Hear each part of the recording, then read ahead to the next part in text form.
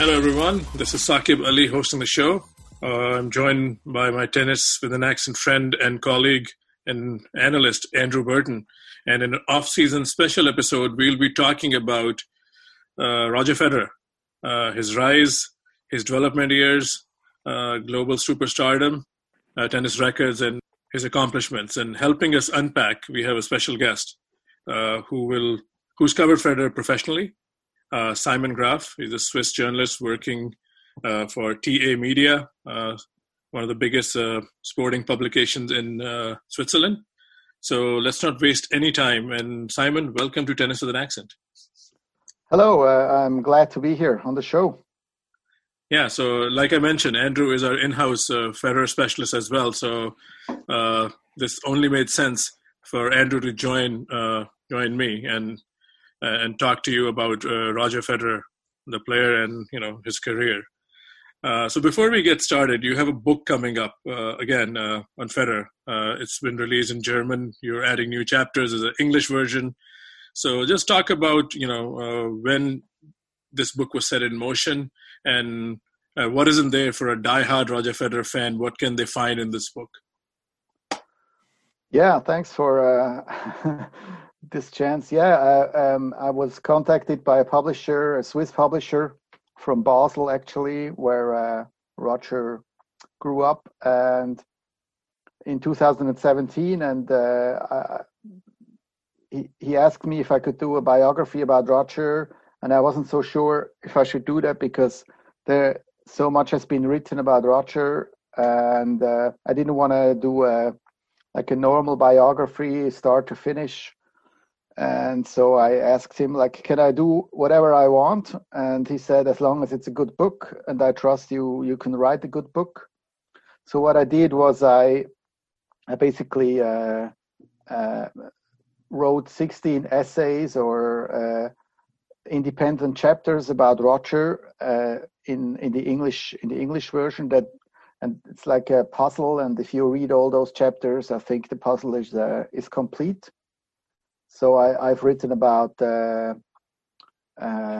one chapter is about Mirka, one chapter is about the hothead Roger, one chapter is about the birth of a champion, one about his parents, one about his rivalry with Rafa, about the admiration of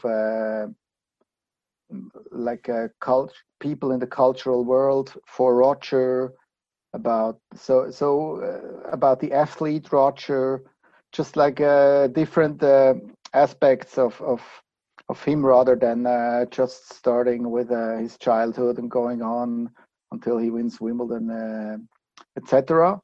So it's been a lot of fun. I published it in German in 2018, and in 2019 the English version came out with 16 chapters, and now just a few months ago we had a revised extended German version with 20 chapters. 20 chapters makes sense for a guy who's won 20 Grand Slam titles. So it's just come out in the summertime. I had some time during the pandemic to work on it, and it's been a lot of fun, and I hope I get great feedback for the book from Federer fans, and I hope maybe some international Federer fans will get to know my book as well. No, I'm sure Federer fans and tennis fans will look at this book and find the whole development process, and what the champion he is. I'm sure it's a good read, and I endorse it. But you covered quite a lot there, and I was speaking with Andrew how we should approach this podcast, and the first question that comes to my mind is the impact of Federer in Switzerland. And I want you to look at the player development program in Switzerland, compare it to the days when Federer was coming up, and to what it is now, and what kind of impact the success of Federer and Wawrinka has had on the Swiss program. Because you put something like, I think the chapter about his parents, that they were spending 30,000 Swiss francs, and that's a lot of money, I'm sure, in early 90s, and I'm sure it's also a lot of money today. So talk with that information, talk about how the program has evolved compared to what it was when Federer was coming up, and what kind of support Federer and other Swiss players get from the federation? Well, interestingly, Roger is a product of the federation. You might call him, because he went to the French part when he was very young, and the tennis études it was called. So you go to school and you can play tennis, and that was completely new. So Roger was one of the first students. I think it was in its second year, and they were basically just starting to get the professional structure for young players, and he really benefited from that, and I think he's very grateful, and he wants to give back to the federation. I think even more when once his career will be finished. Now they have much more money. Nowadays they have an academy in Biel, in the heart of Switzerland, and young players they don't have to pay that much themselves anymore if they are promising juniors, and they can stay at the academy, and they can train, and basically they have professional, like from 15 on they have a professional structure. I don't think it's as good or as professional as in the UK or in France, where there's much more money. But so the Swiss, what they do is they really do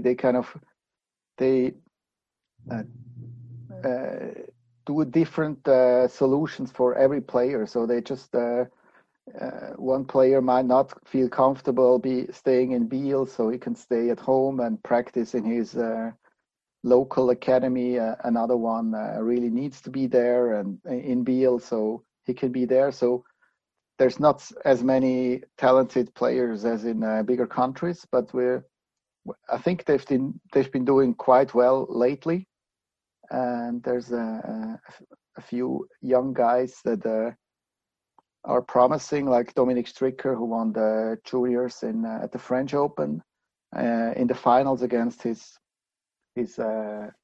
friend Leandro Riedi, who is from Zurich. So it took quite a while, I think, to really develop young players, and now it's paying dividends. Sure, I'll just like to do a follow-up, and I'm sure Andrew has his set of questions. This is how we're going to do this interview. So this is interesting about the Swiss Federation and the collaboration and impact. The Federer is their product, and now the legacy will carry on, and he will give back.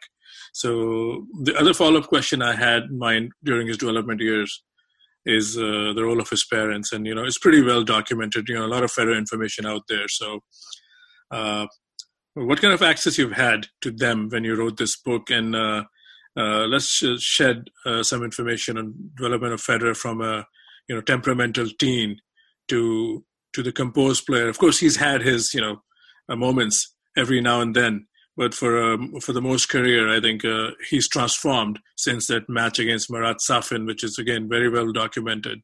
So talk about his temperament and his parents' role and how they transformed him, and share any funny anecdotes that you have to elaborate these points. Yeah, I mean, he was very passionate early on. He always wanted to be perfect on the tennis court, and he lost his temper quite a bit in his younger years.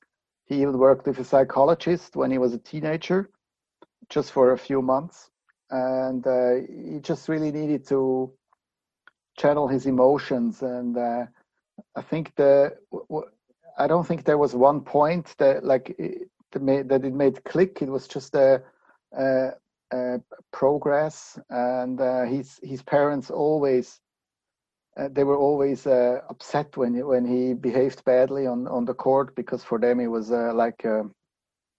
in Switzerland you were supposed to behave a certain way, like you're supposed to to fulfill certain standards, and they were like they were never upset when he lost the match, but they were upset when he really didn't behave well on the court when he smashed his rackets, and he did that quite a bit.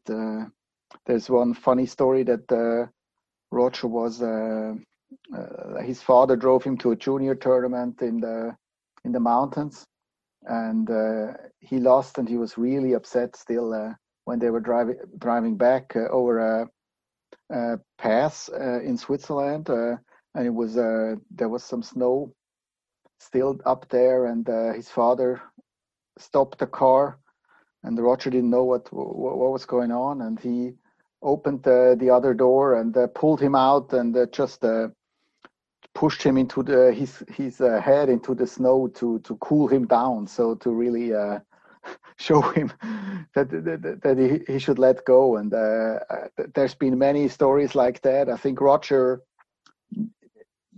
needed all those lessons, but in the end, I think it was him who really realized how he had to behave, and he also couldn't lock his emotions. He had to have his emotions, but he had to channel them. And I think the longer he was on the tour, the more he realized, well, if I'm going to behave that badly, I'm probably not going to be the player I would like to be. And like for many years, he was basically he was so cool on the court, never ever showed what was going on inside. There were so many matches that he probably might have lost if he had shown any weakness, but he didn't, and so that has become a big strength of his. Like even in his late years, like he's so emotionally controlled, but once the match is over, once he's won a tournament or lost the final, you can really see how much is going on inside. Like when he starts to cry, or he's really an emotional guy, and I think he just needed time to become a professional player, and maybe he took a little more time than others, like Leighton Hewitt, for example, who was number one at such an early age, but he did it his way, and I think he was always himself in the whole process of developing, of becoming a champion, of being a champion, and I think that's why he's still in the game. Yeah, there's a very famous incident in Federer's, what we can now think of as middle career, which was the Australian Open final in 2009 when he played a 5-set match against Rafael Nadal, who eventually won the 5th set. And before addressing the crowd, or actually while he was addressing the crowd, Federer burst into tears, which he'd actually done 3 years before winning the trophy when he got it from Rod Laver. But this time he was in defeat, and there was quite a lot of attention paid to that. He kind of started a trend because Murray later on kind of went the same way. What was your interpretation of what actually happened there? Well, he was just very upset. I think it was a big chance that he wasted. I think he should have won that match. Rafa had a really tough 5-setter in the semifinals, and I think Roger should have been fresher, and obviously he wasn't in the 5th set, and he was just very disappointed, and it was too bad he burst into tears, because he kind of destroyed the moment for Rafa. I think there's been quite a bit of criticism for that, which I understand, but yeah, it's just how he is. He's a very emotional guy, and when he wins and cries, everyone laughs it. And sometimes, I don't think he's a great loser. I think he hates to lose, and I think he's had to learn how to lose after being dethroned, after not being number one anymore. Maybe starting to lose more often. I think that's been a very painful process for him. I think even now, like. I mean, I don't think he's a very good loser, because he really hates to lose. He's always like that. He's always been like that, even as a young boy. played soccer in the apartment with against his mother or whatever, and maybe that passion that drove him on. But one of the chapters in your book, which I thought was really interesting, was you speak just of the pure love of tennis that he has, and it's really the case that since about 2010 or so, he's not been consistently the number one player in the world the way that he was in say between 2004 and 2008, 2009. So that love for the game and the enjoyment at participating, at being at tennis tournaments, I think possibly takes the edge off, having to accept losing a bit more often. Yeah, that's a good point. It's a very good point.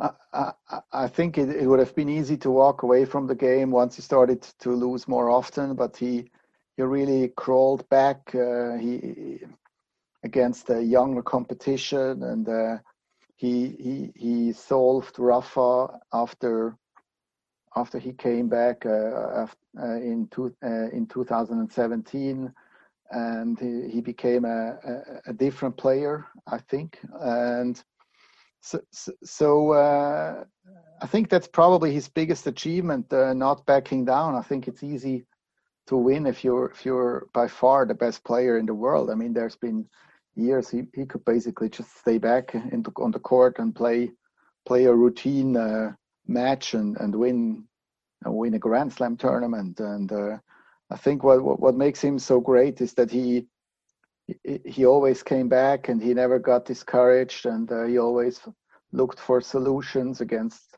Rafa, against Novak. He had some other tough losses as well. So, and I think he really loves to play with that ball. I think when you watch him in practice, for example, during Wimbledon, when you can go to Arangi, it's like he treats every ball differently. Like, he has so much fun on the court. There's no routine, and like to preserve that passion and that joy for the game after having played so many matches, after spent so many hours on the court, that's just amazing. I think that's it's a gift, but I think he also does well preserving that joy. Sure. So I can come in again. This is something I asked even in the last episode we had with Sasa Ozmo, who covers Serbian tennis. So I want to ask, what has been Roger's impact? Of course, we know his legendary status of 20 slams and weeks at number one, and so many Wimbledons. But what is his impact on the media coverage of tennis in Switzerland? How has tennis grown because of him? I know he had Hingis and Marc Rosset before him, so it's not like tennis didn't have a presence in Switzerland. But how has the rise of Federer and then later on Wawrinka helped Swiss media grow, and what's the coverage relationship compared to, say, football and maybe another sport that occupies more mainstream? Well, I mean, Roger is the greatest sportsman Switzerland ever had. So that's how that's how it goes. Like that there's nothing compares to him. I mean, maybe if the football or soccer team won the world championships, maybe, but he's so big, and I think there was a period of time when people got used to him winning, when they were maybe a little bit bored, even, like they thought, oh, it's normal that he wins. And then when he started to lose more often, and people got even more attached to him because he was not the favorite anymore, and he was trying to crawl back, and he became more human, and even after his comeback 2017 Australian Open, people were going crazy in Switzerland, which doesn't happen very often. So I mean, he's the biggest sportsman we've ever had, and it's been a privilege to write about him. And lately, I think he's become even bigger. Like if I write a story about Roger, we wrote a story about him maybe not being ready for the Australian Open, because we talked to some people who saw him play or practice rather, and I mean so many people read this, and so many people gave their comments. So I think right now he's as big as ever, and I think that's probably true globally as well, because people know he's not going to be there. He's not going to be around for many more years. So they really cherish that he's still there, still trying to get back. Sure. Another anecdote I want to take from the book, again, this is not more on press, but you said something in the chapter about Mirka, that she's not universally liked by Swiss people. So how has that relationship been projected in the Swiss media, and how has the importance of Mirka been universally accepted by media compared to what some fans may think? Well, I don't think she was portrayed badly in the Swiss media. It's just she hasn't given any interview for like 15 years, so she's been in the background. So you don't really know what's like what she thinks, or what I mean. You can presume, but and if you don't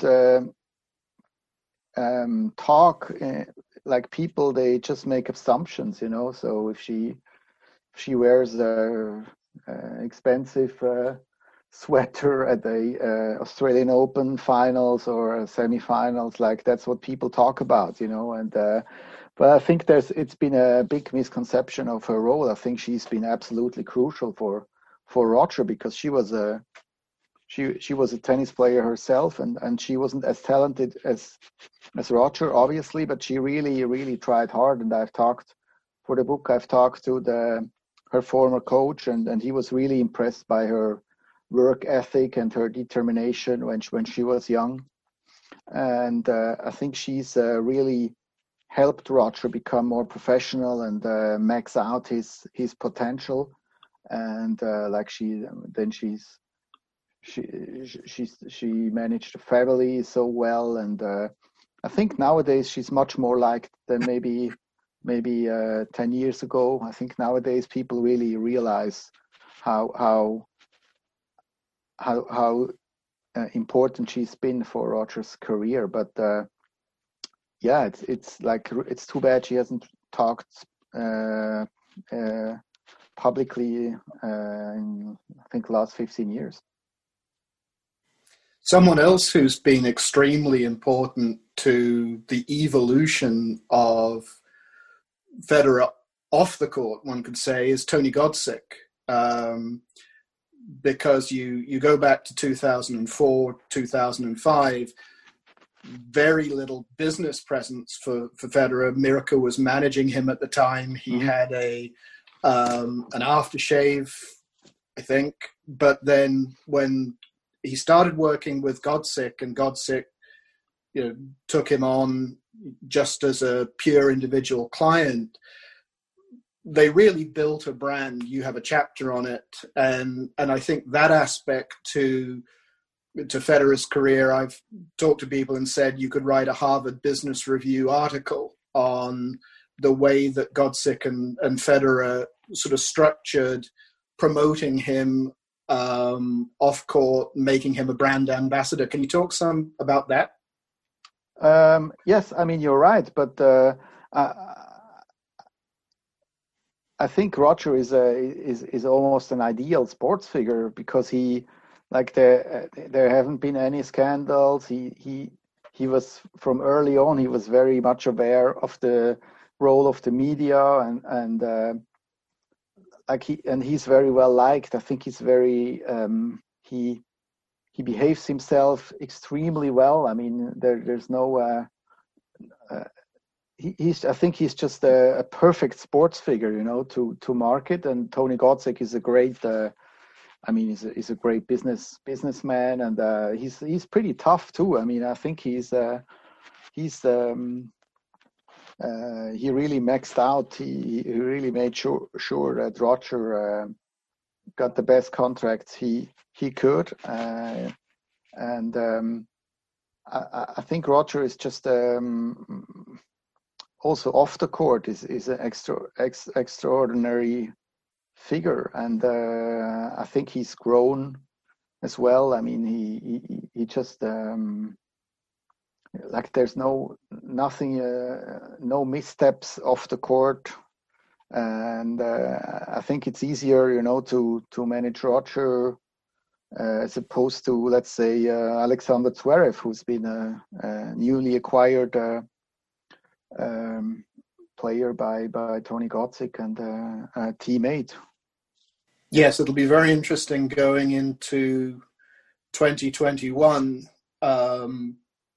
to see whether they continue that relationship and whether there's any more developments. But staying with Federer for because it's the subject of this podcast. Mm-hmm. One other thing that I found really interesting was his influence on what you can think of as male tennis fashion. The Mm-hmm. way that he began to introduce different kit lines. He had when he was working with Nike, he would just have the one kit line for himself. And I've been on courts playing against people wearing Federer kit and thinking you're not quite as good as the man that you're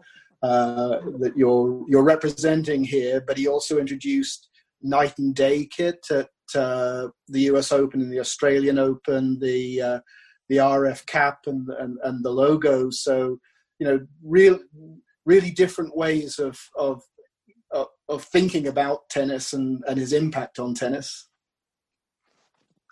Yeah, absolutely. I mean, I don't think he was a fashion icon when he hit the tour as a teenager.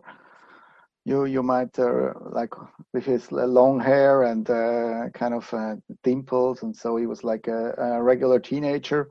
I think meeting Anna Wintour was very important in that respect, and also Nike really realizing the potential Roger has with the different kits, with the special outfits for Wimbledon every year, with and I think he started to really like it. I think he's more of a casual fashion guy in normally, but I think he likes to wear a suit, and I think he started to like this aspect of his role in the spotlight more and more, and so I mean, it must be interesting, or must be fun to be not only the best tennis player, but also the most fashionable person in the world, or something like that.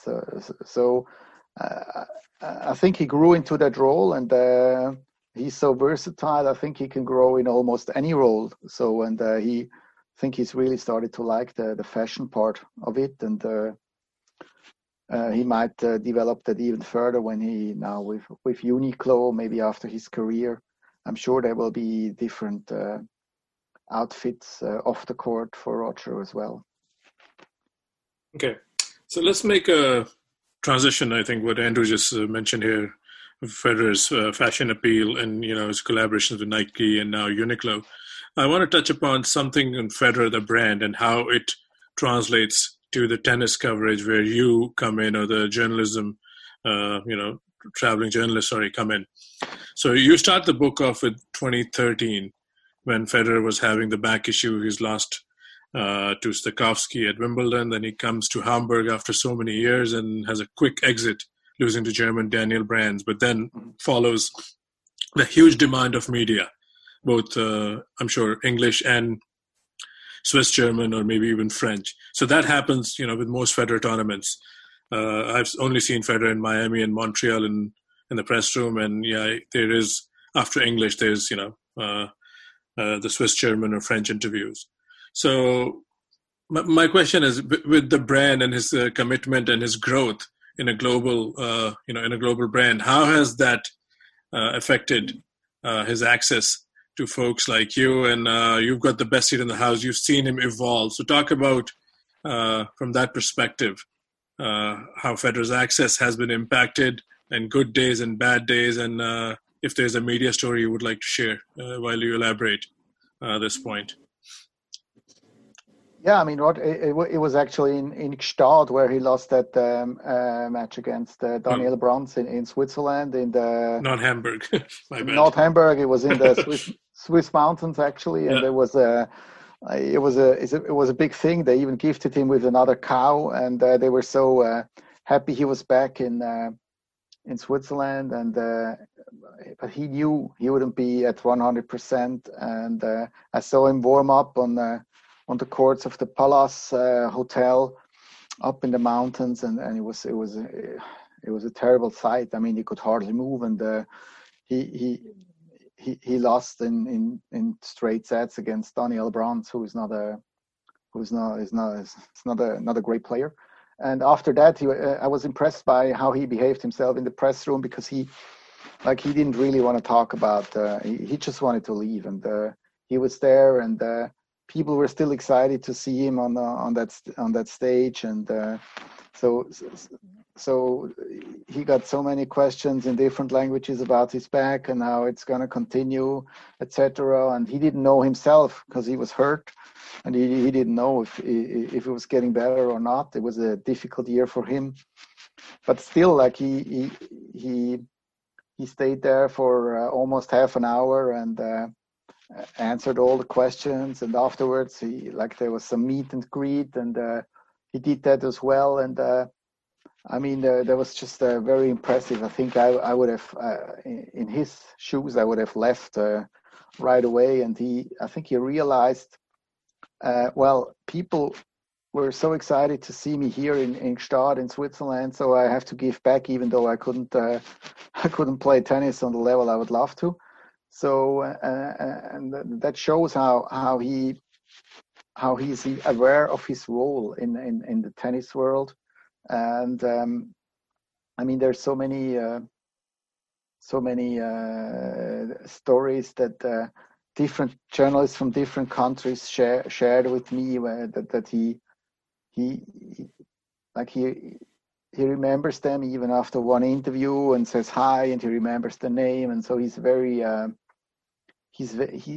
much aware of his role, or of his relationship with the press, and what it means to his global popularity. For us, I mean, of course, he's a superstar. I don't get to call him on a daily basis or anything, but I mean, he doesn't behave like that. For example, I met him last year after the French Open.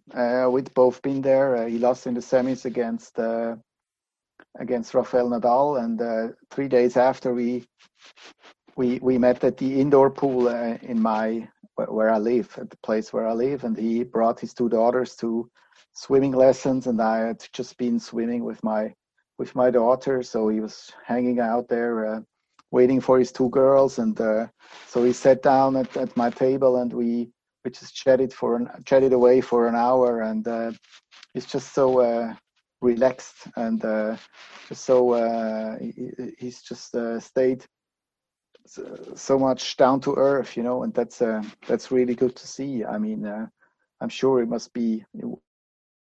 I don't think we can even imagine how it is to be in his shoes when people are screaming when you're walking around and stuff. And he's still he's been able to kind of block that out and stay quite normal.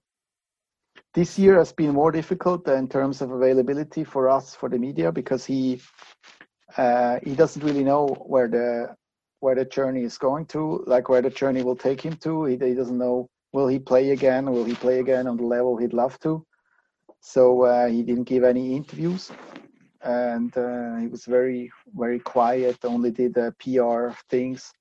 And that's because he doesn't want to say he doesn't really want to talk about where is he at now with his knee? Will he be back? Will he win more Grand Slams? I think he just wants to have his peace and find out where it will lead him to. Sure. So I have one more follow-up question. Again, this is with when players become superstars, and this applies to everyone: Federer, Djokovic, Murray, Nadal, all the big names in the game. It's also a business relation how they go and play these tournaments.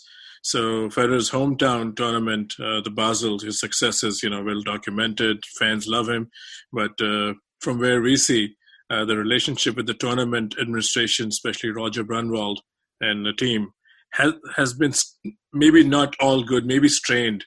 So while you covered Federer and Basel, how do you see that relationship over the years, or is there some truth to that the relationship wasn't as good in the last few years? Shed some light on that, because Federer fans always look for more information, and that's the part I wanted to explore with you, his relationship with the Basel authorities. The relationship was strained, to say the least. It was more a problem between Tony Gotzik and Roger Brenwald, the tournament director, because it's always a question of money. If there's conflicts like that, and I think Tony Gotzik just wanted the normal sum for him to appearance fee, and Roger Brenwald thought, well, he's a hometown boy, so he should maybe give us a little bit of a reduction, and Roger didn't really want to interfere. I think that's what usually he lets Tony Gotzik do the business part, and so the relationship was strained for 2 or 3 years, and Roger in the end resolved it. He said, you know what, I'm going to play until the end of my career, and I don't want any appearance fee. So that was basically it, and the whole thing was resolved. And nowadays, they talk to each other. I don't think the relationship is with the tournament director is as it was before, but it's okay. And Roger knows he will always he'll always want to play in Basel, of course, in front of his hometown fans. I mean, he would never not do that because of the money, but he's being managed very well by Tony Gotzik, and I think that was the problem in this case. It was just all about money.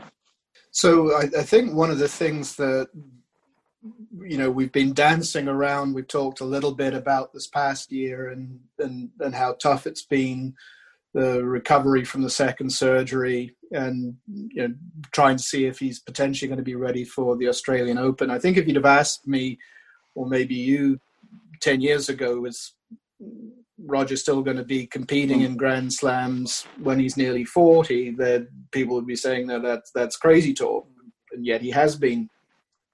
But we're now, looking ahead to the next decade. He's not going to be playing in 2030, I think. So if you think about the next few years and then the years after that, what would someone reading your book say, okay, Simon prepared me for this. Some of the insights I got from reading Simon's book prepared me for how Roger's approaching perhaps the last stage of his career, and then the post tournament career. I don't think I can prepare people for that. I did an interview with Stanford professor Hans-Ulrich Gumbrecht, a German guy who's lived in the States for over 35 years, about how he views Roger. I did that for my latest edition in German, and he said he has no consolation for the fans. There will be, even if Roger stays in tennis after his career, it will not be the same, and it will be like a death somehow, because the figure, the active figure, the tennis figure playing actively, Roger Federer, will not be there anymore. And there will not be another Roger Federer. So I think it will be very tough for people to deal with. I think we've had a foretaste in this year because he only played the Australian Open. So there is life after Roger in tennis for sure, but I certainly hope that he'll have 1 or maybe 2 more years in him. But you never know. I doubt he's going to play the Australian Open. I think he's not going to take any chances. I think if he doesn't feel that he can make the second week, I don't think he will play at the Australian Open and rather focus on the summer with Wimbledon and the Olympics and the US Open. I had thought that, we talked a little bit about Basel already in the tournament there. I've always thought that is the place that he will want to let people know that it's time. And I don't know if it'll happen in 2021 or later. He's obviously still trying to promote the Laver Cup. But yes, I think that there's maybe 18 months or maybe less. Who's to say? Yeah, I mean, we don't know. I don't think Roger knows himself. I know he's far from where he would love to be right now in terms of form, tennis-wise, and I think he'll only get back to the court when he really feels he can play at a certain level. I don't think it's so important for him where he steps away from the game. When I did an interview with him after he won the Australian Open 2017, I met him up in the mountains in Lenzerheide, where he has his second home, and he said, my career has been so corny, everything has been so amazing. I don't need a corny finish or it doesn't matter how it will happen. It will happen sometime, and maybe it will happen just from one day to another, or maybe he will announce he will step away from the game in Basel, maybe, but I don't think it's important for him where he steps away. Okay, sure. So I think we covered quite a lot. So what we can do here is, Simon, the floor is yours if you want to talk about anything that we didn't cover about Federer or the book or his career that you have the most joy or the most professional courtesy that you owe it to his fans. So if you want to just talk about anything as a concluding remark for this podcast. Yeah, I mean, it's been a huge privilege to cover Roger. I started to cover tennis in the late 90s, and my first Wimbledon was 2002.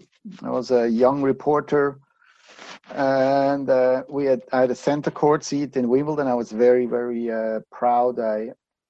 Roger had won had won against Pete the year before, and we were expecting him to go all the way or just play a very, very good tournament. And so I first time center court of Wimbledon, 2002, for the first round match, Roger against Mario Ancic, and it was over within 90 minutes. And Ancic won in 3 sets. Roger had no chance whatsoever. I went back to the press room and I was completely devastated. And I thought, well, that's a good start to my Wimbledon career. But there's been so many amazing years and so many amazing memories. And I think Roger hasn't really changed too much in all those years, which I think is really remarkable. I talked about meeting him with my older daughter, who was 7 at the time, at the indoor swimming pool, and we were talking, and for her it wasn't so interesting all the time, so he always included her, asked her lots of stuff, like if she likes to go swimming, if she likes skiing like his girls. So I think he's a very he has a very good feeling, a very good. He's very sensitive. He knows how to deal with people, and he knows. I think that's his maybe his biggest forte off the court, that he wants to be with people, and he loves to chat, he loves to have fun, and he's just being himself on as well as off the court. That's why he stayed on tour for so many years, and I think he's changed the atmosphere in the tennis world, and everyone tells me when he's in the locker room, he's so relaxed and he talks to everyone, and he just he behaves. He behaves like I don't think he ever has to pretend something. I think he's just himself, and that's why he enjoys being on the tour. So thanks for listening, everyone. I hope you enjoyed the special edition with Simon Graf. This is Saqib and Andrew signing off, and we will be back with another episode in a week's time. Happy holidays to everyone from Tennis with an Accent, and thank you very much, Simon Graf. Yeah, thanks a lot, and stay safe, everyone, during these uncertain times.